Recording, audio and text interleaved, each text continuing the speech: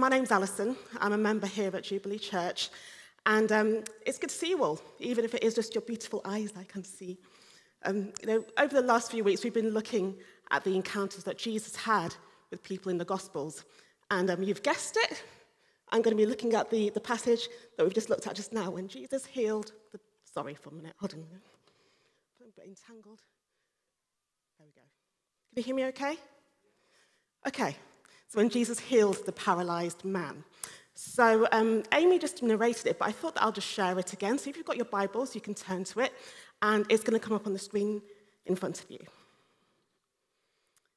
So this is from Mark 2, 1 to 12. When Jesus returned to Capernaum several days later, the news spread quickly that he was back home. Soon the house where he was staying was so packed with visitors that there was no more room, even outside the door. While he was preaching God's word to them, 4 men arrived, carrying a paralyzed man on a mat. They couldn't bring him to Jesus because of the crowd, so they dug a hole through the roof above his head. Then they lowered the man on his mat, right down in front of Jesus. Seeing their faith, Jesus said to the paralyzed man, "My child, your sins are forgiven." But some of the teachers of the religious law who were sitting there thought to themselves, "What is he saying? This is blasphemy. Only God can forgive sins."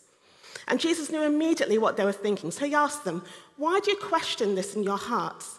Is it easier to say to the paralyzed man, 'Your sins are forgiven,' or stand up, pick up your mat, and walk? So I will prove to you that the Son of Man has the authority on earth to forgive sins." Then Jesus turned to the paralyzed man and said, "Stand up, pick up your mat, and go home." And the man jumped up, grabbed his mat, and walked out through the stunned onlookers. They were all amazed and praised God, exclaiming, "We've never seen anything like this before." So, I would like you guys to just imagine that you were one of the people who managed to get inside the house to hear Jesus preach. So just imagine you're in this packed house. Jesus is home while he is in Capernaum, and it's likely that Jesus was staying in the home of Peter, his disciple, and his wife, who had opened up their home to hear Jesus preach. So I'm imagining there was no social distancing happening at all. I'm imagining that it was kind of packed. And it's hard to imagine standing so close to people right now, I know, but just imagine, right? Just hold that in your head. I'm imagining it's hot, and people are hanging on to every word that Jesus is saying. And meanwhile, there are people outside trying to get in, but they can't even get near the house. And among them, there are these 4 men bringing a paralyzed man to see Jesus, but they can't get in. It's jam-packed. But they were determined. They were, by all means necessary. They weren't going to give up easily. I mean, they could have said, "You know what, let's come back tomorrow. Let's just go get some Nando's. I don't know, let's just maybe try tomorrow," or whatever. But no, they cook up a plan to get in through the roof. So again, let's just imagine you're in the house. Jesus is preaching, and suddenly, bits of mud and tile are just dropping from the ceiling, right? Just imagine. The people must have been thinking, what is going on? Now, I've had a few distractions whilst I've been preaching before, but never anything like that, right? And I'm imagining it must have gone on for a little while, because they had to make a hole big enough to lower a person through on a mat. So finally, they get through and lower the man above Jesus' head.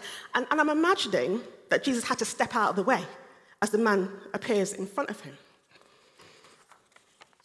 And then Jesus saw the men's faith. These men had such belief, such faith that Jesus would heal their friend. You see, faith is the confidence of things hoped for and the sure conviction of things not seen. Faith is the believing first and then the seeing. And their faith moved them to action. So then Jesus said to the paralyzed man with tenderness, "My child, your sins are forgiven." So again, imagine, right? You're watching all of this, you're in the house. And I'm sure people would have thought, but Jesus, he needs healing. Even his friends might have thought, but we just lowered him through the roof, he needs healing. What's happening?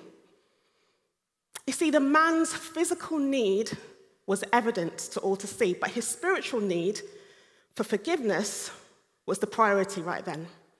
Now, it's not saying that this man was paralyzed because of the sins that he had committed. It's that sin is the root of all suffering because we are in a fallen world. So sin is our most critical human problem, and forgiveness is our most critical human need. It doesn't mean that we shouldn't care about people's physical needs. No, that's not what it's saying. It's saying the priority of the kingdom is being reconciled to God through the forgiveness of sins. Now, we may think that our most critical needs are financial or our health. And yes, they are critical and they're pressing needs. But the absolute truth is, what do we benefit if we gain the whole world but lose our souls? So Jesus dealt with the eternal need first, with tenderness, compassion, and grace. And meanwhile, Jesus knows the scribes are accusing him of blasphemy in their hearts. They're saying, only God can forgive sins, they're thinking.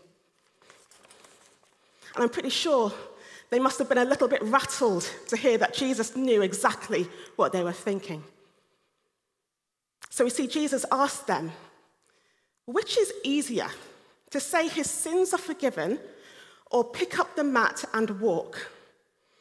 Now, on the face of it, it might look like saying his sins are forgiven is easier, right? What we do know is that Jesus knew that granting forgiveness meant he was declaring himself as God to the doubting scribes. And Jesus knew that they would later call for his death. And he also knew that granting forgiveness would require the ultimate sacrifice, and that's him dying on the cross, cancelling out our debt of sin. So when Jesus responded to the scribes, calling himself the Son of Man, he knew that they would know the significance of it. You see, it points to Jesus as the Messiah, that he is from heaven and that he has divine authority. It's the term that Jesus used the most to describe himself in the Gospels. So when he said it, the scribes would know that Jesus is confirming that he is God. If only God can forgive sins, then yes, Jesus is God. So then Jesus said to the paralytic, stand up, pick up your mat, and go home. So Jesus demonstrated his power and authority of the kingdom now, as well as also pointing to the eternal future when there will be no sickness and pain. Now, I don't know how long that man had been paralyzed for and how long he'd been on his mat, but I can imagine it might have been a long time. But when Jesus spoke to this man, the man did not hesitate. No, he didn't second-guess his forgiveness and salvation or the power and the authority of Jesus.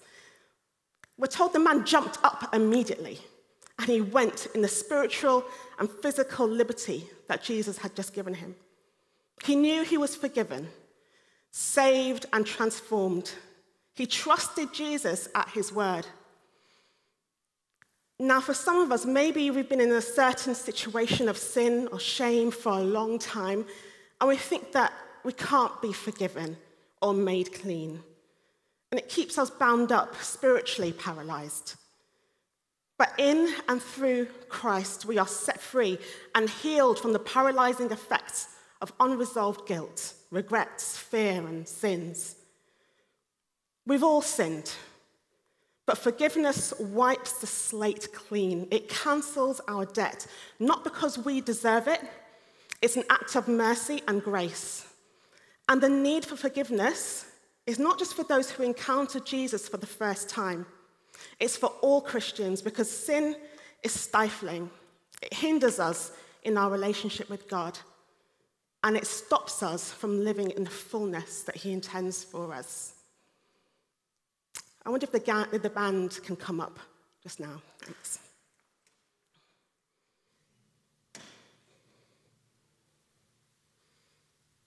So this encounter with Jesus, it presents us with many challenges for reflection.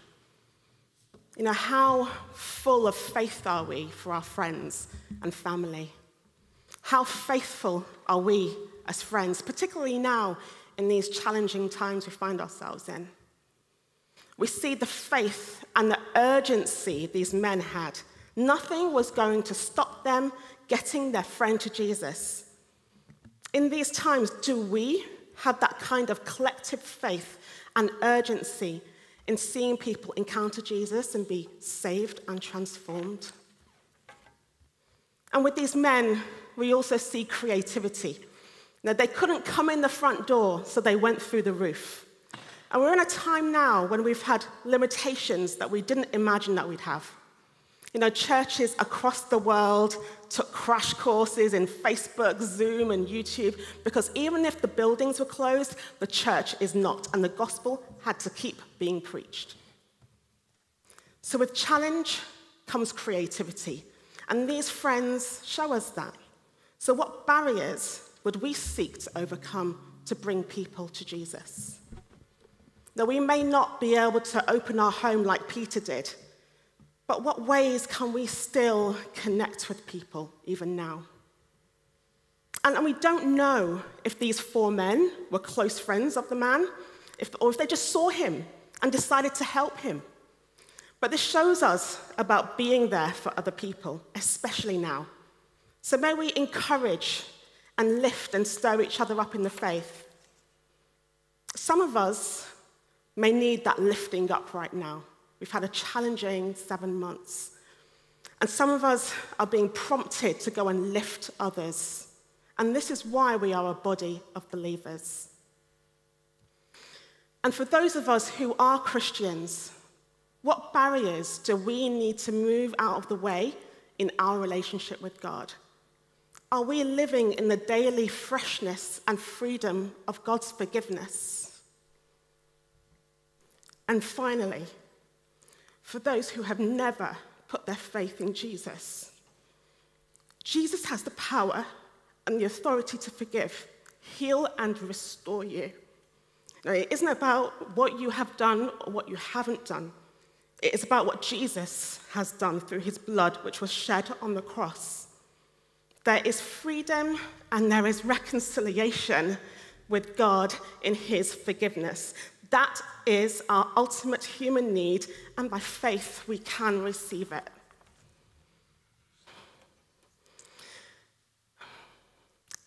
On the screen behind me, I think there will be some contact details. I think the guy's going to put them up. So if you, I know we can't have prayer ministry right now, it's a bit tricky, but if you want to get in touch, if you want someone on the team to pray with you, to come alongside you, those are some of the ways you can get in touch: by email, phone, Facebook. And there's also information about our growth groups there. Let's pray. Father God, thank you so much for forgiveness. Thank you that we can find forgiveness and healing through our Lord Jesus Christ.